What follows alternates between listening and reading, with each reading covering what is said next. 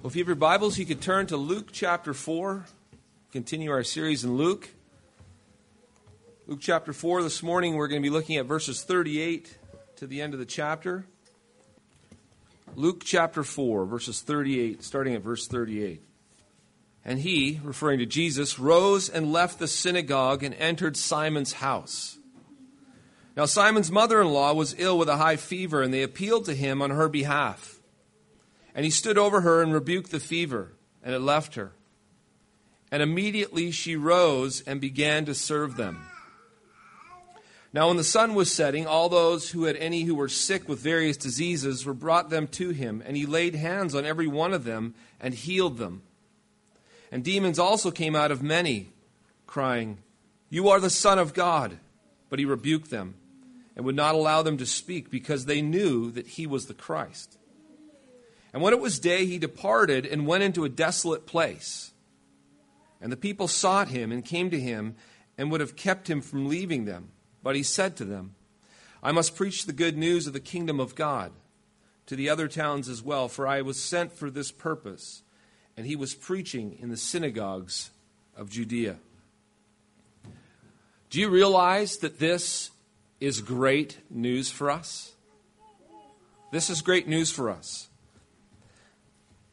Because even though it might not seem like it on the surface, there is incredible news here for you today because of what was just read. Would you agree that we all struggle with sickness, disease, and health issues? We all die. We're all on our way. All of us have felt weaknesses in our bodies. All of us can just be almost annihilated by the simplest flu. A little flu bug can take you out. Microscopic, can't even see it. We are weak. We are susceptible. Even a common cold gets us all, doesn't it?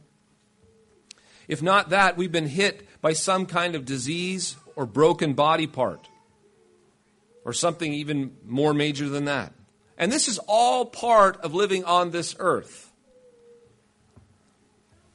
However, none of us like it. I don't like it. And none of us enjoy being susceptible to it either. But here in this passage this morning, we have the beginning of hope. Hope for all of us. Because Jesus leaves the synagogue, as we looked at last week, and as is the ritual in those days, people would go to someone's house after synagogue on Sabbath, and they would have a big dinner there. And so on this particular Sabbath, it was Peter's house. They decided to go to Peter's house. And this is where we picked up this morning. And Jesus arose, he leaves the synagogue, and he enters Peter. Well, he's not called Peter yet. Jesus changed his name. He's still called Simon at this point. But he enters Simon's house. And we find out something about Simon Peter. Peter is actually, he's a married man. How do we know that? Well, you don't get a mother-in-law unless you get married. He has a mother-in-law. And Peter is a lot like, well, he's a lot like me. He's a lot like men in general. I'm wondering, in those days, in those houses, smaller houses, apparently the mother-in-law, and it could be that she's a widow, or maybe she's still married, and if because of financial reasons, they could live in the same house. But they're small houses, and it's difficult to section people off. And he probably knows she's ill with the flu, but he brings the whole party over to his house, and and like most guys, he just isn't thinking about things. He probably should have given her some space. But then again, he has somebody special with him, because then all of a sudden, they appeal to him. Peter's mother-in-law appealed to Jesus, because Peter's mother-in-law is sick. She's got a high fever, and we don't know exactly what's causing this fever. But what's amazing is that Jesus, once again, what does he do? He just merely speaks a word, doesn't he? He rebukes the fever. And what happens? It isn't just that, have you ever gotten over sickness? A flu or something? You usually take a few days to recover, don't you? You're still not, even though it's gone, you're not 100%, and you're certainly not jumping up and ready to serve. But look what happens. She has this bad fever. She's bedridden. You'd think that she'd be wiped out. So he heals her. He just rebukes it, and that she arose and begins to serve them. No effects. Let's go. 100%. Feel great. And off she goes serving them. And what we discover here is that Jesus has power over sickness. Incredible power. His mere word. He says, fever, be gone. And guess what that fever does? Boink! It's gone. What power? Last week we looked at just his power of the word, and demons jump when he says, be gone. Fevers jump when he says, be gone. This is amazing. It's an awesome display of power. Most of us, if we've ever felt a bad fever or felt achy and felt weak, at that moment you feel your desperate weakness. Imagine if you're in the presence of one who he just says to you, fever, flu, be gone, and boom, it's gone. Not just gone, you feel great. Wow. Now that's some serious power. Now, it's not just serious power in the sense of power for power's sake. This means something for all of them. They've just witnessed something happen. Now, if this happens to her, and they've heard that it's happened to others, and they just saw what happened to the demons, and so when Jesus speaks, even flus and colds and sicknesses flee. That has implications for everybody. Who is this person? Who is he who can deal with these things that seem to overwhelm us? And these Jews, they know the scriptures, right? They know the Bible. I wonder what's going on in their mind. After I thought, what is happening? What are they thinking about?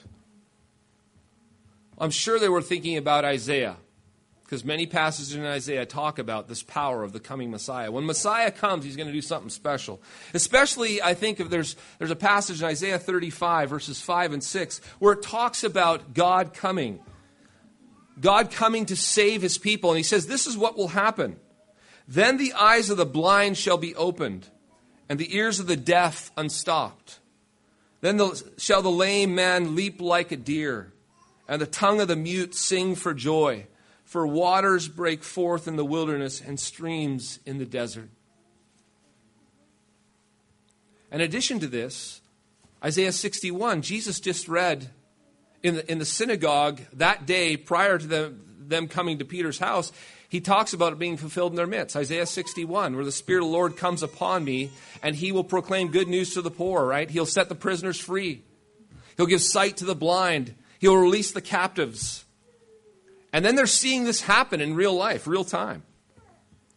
In Matthew's version, it talks about Isaiah 53. He quotes, he bore our griefs. He took upon him our sickness.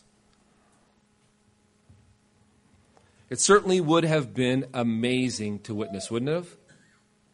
To be around Jesus, to see what he did, to see how he just speaks a word and it's gone. But have you ever thought or wondered, where's Jesus today? Why not today? Why not now? Why doesn't Jesus heal people like that today? It's a great question. It truly is a good question, and one that we must understand if we're not to be disillusioned. Jesus does answer our prayer today, but he does at times answer it in a way we don't always like.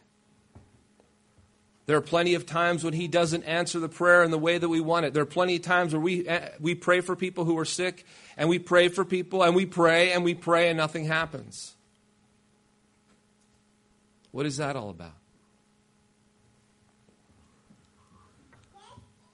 Jesus, at times, allows us to suffer. And it's important to understand that what Jesus was doing when he was on earth and when he was healing these people and casting out demons and what we read this morning, did you realize what he was doing? We have to understand that. We have to understand that Jesus is fulfilling his role as Messiah. He's fulfilling the Scriptures. He's there to reveal them to them and to the world that I have come. The Messiah is here. And this identifies him. It fulfills Scripture. Jesus was also manifesting to everyone, even to us here today, that he truly is God and the Son of God, the God come in the flesh. That he truly is Messiah, that he is the deliverer. And he did it to show what he would ultimately do. This is a type and a shadow. Jesus will one day completely heal, fix, deliver, and save his people from the suffering and death of this world. That's what he will do. But in the meantime, he's going to use the suffering. He's going to use the evil. He's going to use the hardships to discipline us, to form us into his image, into the image of God. As Paul states in Romans chapter 5:3, we rejoice in our sufferings, knowing that suffering produces endurance, and endurance produces character, and character produces hope. Because our suffering produces such a great harvest in us, Jesus isn't willing to take us from this world until our time. Jesus is willing to allow us to suffer because of what it produces in us. This doesn't mean that we shouldn't pray that God would heal us. But we do have to understand that the reason he doesn't at times heal us is because it's better for us in this particular case. It's better that we walk through the suffering. It's better that we have the sickness. Why? Because it's producing in us character. And it says character hope. All of us would have to admit, wouldn't we, that suffering humbles us? Doesn't it expose your weakness? Show you how frail you are, that you're not Superman? That you're not all big and mighty and powerful, that you're weak. What else does it do? It causes us to depend on God. It improves our prayer life. I don't know about you, but mine gets a lot better when things aren't going so well.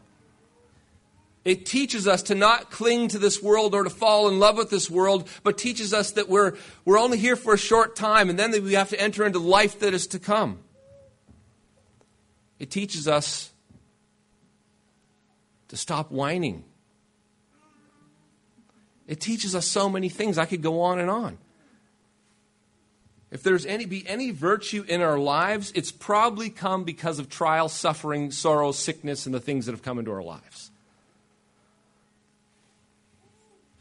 Just like when a parent who loves their child are willing to bring them a certain amount of pain in order to make progress. A parent who loves their child will allow a child to suffer if it's for their good. If you know it's going to make them better, grow them, mature them, develop them, you allow them to go through it. Just that's what a good coach does as well. He's like sometimes a tormentor. More lines. What? We're about, more lines. You're about falling over dead. And he says one more time. Is he trying to kill us? Is he insane? No, he's trying to make you. He's trying to form you and shape you into a champion. The devil will put thoughts in your head that God is distant, that God is cold, that God is somehow against you or angry at you or opposed to you. And you know what? He's clever. Because he whispers that in your ear when you're down and out and it's easy to believe that. Or it's easy to think that. Where is God? Where is God in this? The circumstances, this is a good one, because the circumstances can almost seem like that. However, let's put it into perspective. If God was really against you, do you realize every little gift and good thing that comes from in your life is from him? If he was really opposed to you and against you, he could just say the word and you'd be done. and everything would be taken from you, anything you enjoy. He's not interested in destroying you. He's not interested in abusing you or watching you squirm. He's interested in developing you and making you into the kind of person that is formed into his image, is a beautiful person. And this is what suffering, this is what sickness, this is what disease does. God uses it to discipline us. And you know what? We are often, because we're tempted in these times of sickness, of trial, of struggle, we're tempted to question what God is doing. But we're always tempted to question the one who, like the parent or the coach, who is doing this to us, because it just doesn't seem to have any care in it, any concern in it. It just seems harsh. It seems like too much. But it always seems like too much. You know, the one who pushes you, they always seem to push you too far. But it's never too far, as long as you come out the other side. Because as long as you come out the other side, you're a different person. And I would be willing to bet that every one of you people here, if I was to say, what is it that changed you the most? Was it the good times in your life when everything was just rosy? You know, you enjoyed that the most. Or was it the hard times, the difficulties, the sicknesses, the disease, the trials, the suffering?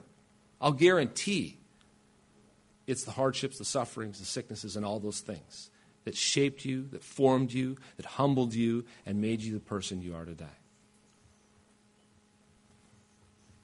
It makes sense, though, doesn't it? Because if you ever wanted to become a world champion at something, do you realize what the sacrifice and the cost it would take to become one? Tremendous. And do you realize that some are willing to pay that price? And do you know why they're willing to pay that price? Do you know why they're willing to put themselves through that? Because of the objective, the goal. Just to be a world champion or to be among the elite, people are willing to kill themselves. It's the goal. It's the hope. And that's what they live for. They live for the hope of one day receiving the prize, right? And if you go back to Romans chapter 5, what Paul was talking about, he says that this is how it all works. Rejoice in your suffering. Because what suffering produces endurance, endurance character, and character hope. Hope of what? Hope of being made into Christ's likeness. Hope of being made more like him. The hope of the reward of eternity.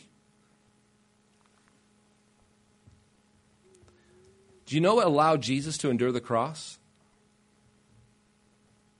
Hebrews 11 says it was the hope that was set before him allowed him to endure the cross. What hope? Of glorification. Of saving all these people. Of redeeming the world. Of offering up to the Father this amazing gift. It was the hope of that allowed him to endure the cross. Without the hope, he could not have endured the cross. Do you realize that most of us, we struggle. We struggle like we're stuck in our sickness. We're not like the mother-in-law. Jesus doesn't come along all the time and just say, Shazam, be gone, you're better. Does he? That's right. We suffer, yet we cry out and we pray, and how long, O Lord, please take this from me. But he doesn't, and he allows you to go through it. And why?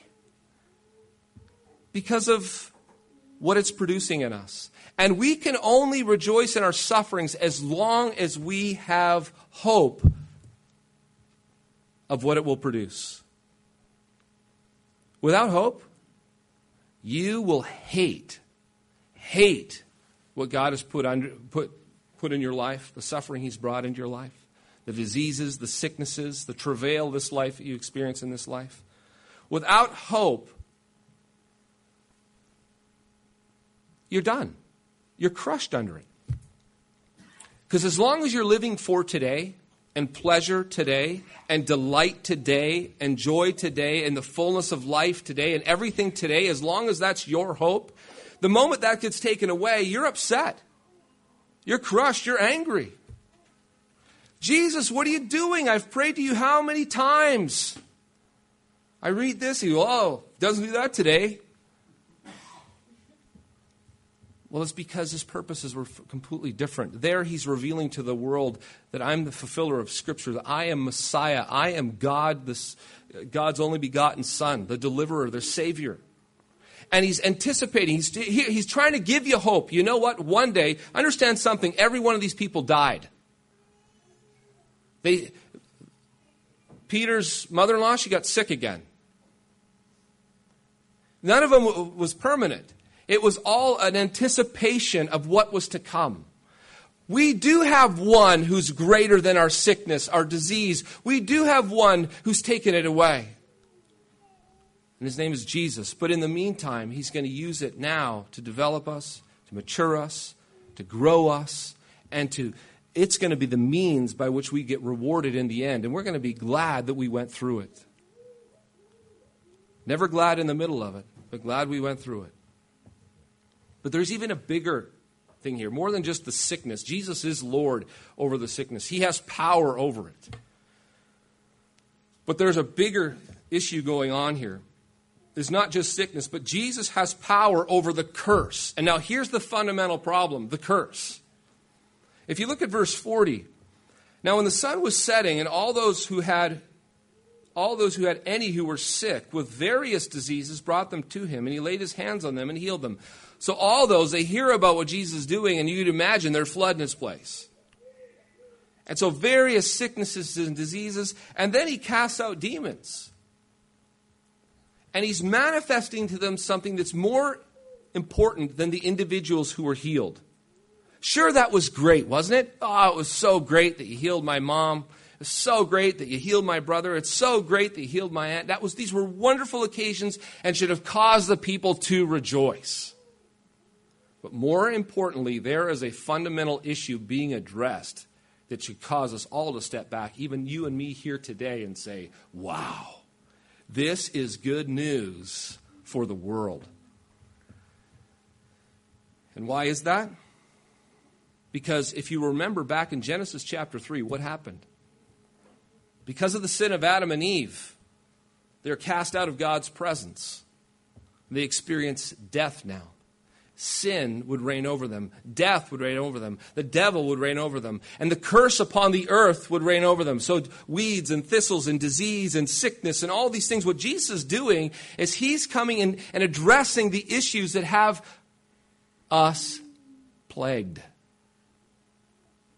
Do you realize that every single problem in this world is a result of sin, death, the devil, and the curse? Just imagine a world where you could address sin, death, the devil, sickness, disease, thorns, and thistles. What you're starting to imagine is what we call heaven. Heaven on earth. The kingdom of heaven. And that's what Jesus was bringing. This is much bigger than an individual sickness. If the things that have us in a bad bind, if the things that destroy us can be dealt with, if we can be delivered from them, that's our great hope. That's the thing that we'd say, wow, if anybody could deliver us from the sin, from death, from the devil, from the curse, that would be a great thing. Please, who could? Well, if somebody, whoever it is, would have to be able to take it on, right? And deal with it. Well, Jesus, the fact that he's showing up and dealing with these issues says there's somebody who can, by his very word, destroy it. Take it away. We're to take from this a deep confidence that everything we see in the world today as a result of sin, death, devil, disease, sickness, the curse. Our hope is that one day, Jesus, on that final day, when he speaks his final word over all creation,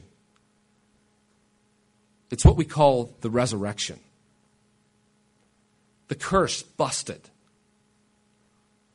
Sin, we know, was dealt with in the cross. Death was dealt with in the resurrection.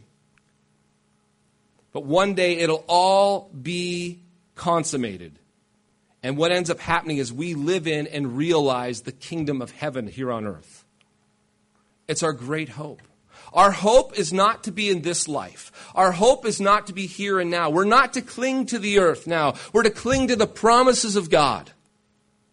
And as we cling to the promises of God, what are we doing? We're looking forward to that hope, that day, that time when we see this is just a small picture of it. It's a foretaste of what is to come.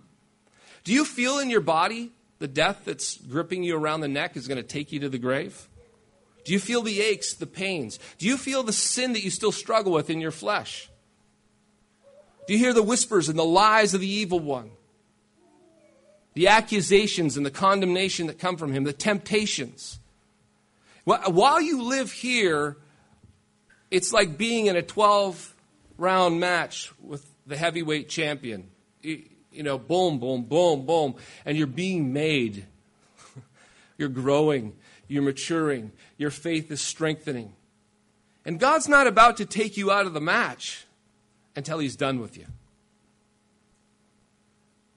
Because this stuff that happens, it's not defeat on his part.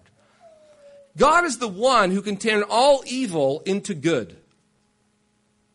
Every bit of evil that ever happens in your life, he works it for good. He'll cause roses to come out of manure piles all the time. That's what he does. That's the God we serve. So, in all of this, we need to understand something. That Jesus did not pray that we would be taken out of this world, but that we would remain in this world for a reason. Jesus has us on a mission. In John chapter 17, Jesus prayed for his people. And in verse 15, he says this, I do not ask that you take them out of the world. Did you hear that? I do not ask. He's praying to the Father. I do not ask that you take them out of the world, but that you keep them from the evil one. They are not of the world, just as I am not of the world. Sanctify them in the truth. Your word is truth. As you sent me into the world, so I have sent them into the world. That's how Jesus prayed for his people, the church. He says, I'm going to send them into the world just as you sent me into the world. I pray for them, but I don't pray that you take them out of the world, only protect them. But I want them to be on mission. And here's another component to all of this, understanding how this all works. The world in which we live in is full of trouble, is full of struggle, is full of difficulty. And God is using that to sanctify, to grow, to mature us into his likeness. But in the meantime, we're not just supposed to sit there going, wow, this is all working great on me. He says, you're to be on mission.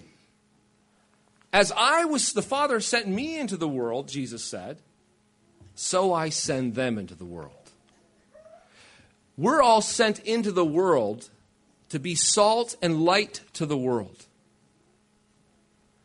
To bring to the world what Jesus brought to the world. And when you watch Jesus throughout his ministry, what is he doing? He's loving, serving, giving, helping, delivering. Here Jesus is on mission, bringing and extending. There's a couple things happening here because he's manifesting before them the kingdom of God in their midst. And he's declaring to them this kingdom, this glorious great kingdom of God. And as he does this, people are experiencing, tasting, seeing this glorious kingdom. And he says, I was sent to this world, and we know, just we looked at in Luke chapter 4, he said to proclaim good news to the poor in spirit, to give sight to the blind, to set the prisoners free, to bring liberty to the captives, to the oppressed. Jesus is doing that. And he says, so the Father sent me, so I send you. And so what is your mission? Your mission is to go into the midst of this ugly world and love, serve, bless, give, and manifest the kingdom to the world around you. Declare to them the great King and Savior that's delivered us. and will ultimately, completely deliver us in every sense of the word. Do you realize that today, after the service, we're going to head over to the park? And we're going to head over to the park, and we're going to go have a picnic, have some lunch. But we are the people of God who are sent, just as Jesus was sent. And when we go, we're to be salt and light. We're to be people who are reaching out, people who are loving, serving, giving, blessing, proclaiming. So that people would see, as they see us, they would see the city on a hill whose light could not be hid. They're to see Jesus in all of his goodness, kindness, love, joy, peace. They're to see a community that's been transformed by Jesus. The world is to see. And Jesus, when we go over there, sure, we're going to have some hot dogs and hamburgers and stuff, and we want to ask people if they want any and give them to them, because it's just a small gesture, right? Just a small gesture of, hey, let's just love and give you something that I know you didn't ask, and we just want to bless you. A cup of cold water in Jesus' name. But you know what? Jesus was into that kind of thing. He showed up at a wedding. They ran out of wine. He makes some more. Why? To bless them. Just to bless them. You know what I want Redeemer Church to be known for? I want us to be the church that loves. The church that manifests the kingdom to the world. The church that gains a reputation for reaching out, for loving, blessing, serving, giving, and proclaiming and living the liberty that is in Christ Jesus. And here's where suffering even is part of the mission. Because you know what happens when people if you get close enough to them relationally, they're going to see and find out about your life, and they see that how is it that you suffer gladly? How is it you rejoice in your suffering? How is it you continue to rejoice, you continue to give thanks, you can continue to praise God, and man, he's delivered some pretty nasty harshness to you. Because they're just, people will ask you for the reason for the hope that lies within you when they see a hope that lies within you. A hope that supersedes your circumstances. Our suffering, our sicknesses, our disease, the things that we go through will actually be used in our mission outward. As people see our lives and see, following the Lord doesn't mean that the Lord doesn't bring upon us great suffering. But in the midst of it, we rejoice. Why do you rejoice? Because we have hope. Hope in what? Oh, we hope in our God. We know that this is working for our good. We know that he's forming Christ in us. We know that this is great reward for us. We know that in the end, Jesus wins, and this is all turned out for blessing and good. Jesus already demonstrated that in his life. That is what's going on in this particular scene in Luke. There's so much more than just the actual incidents themselves. Jesus is our hope. Jesus is the great Messiah and deliverer over sickness, over the curse, and all that is evil in the world. Jesus will deliver. And to that, we give thanks and rejoice. Amen. Father, thank you so much that in Christ Jesus, there's resurrection life, there's hope.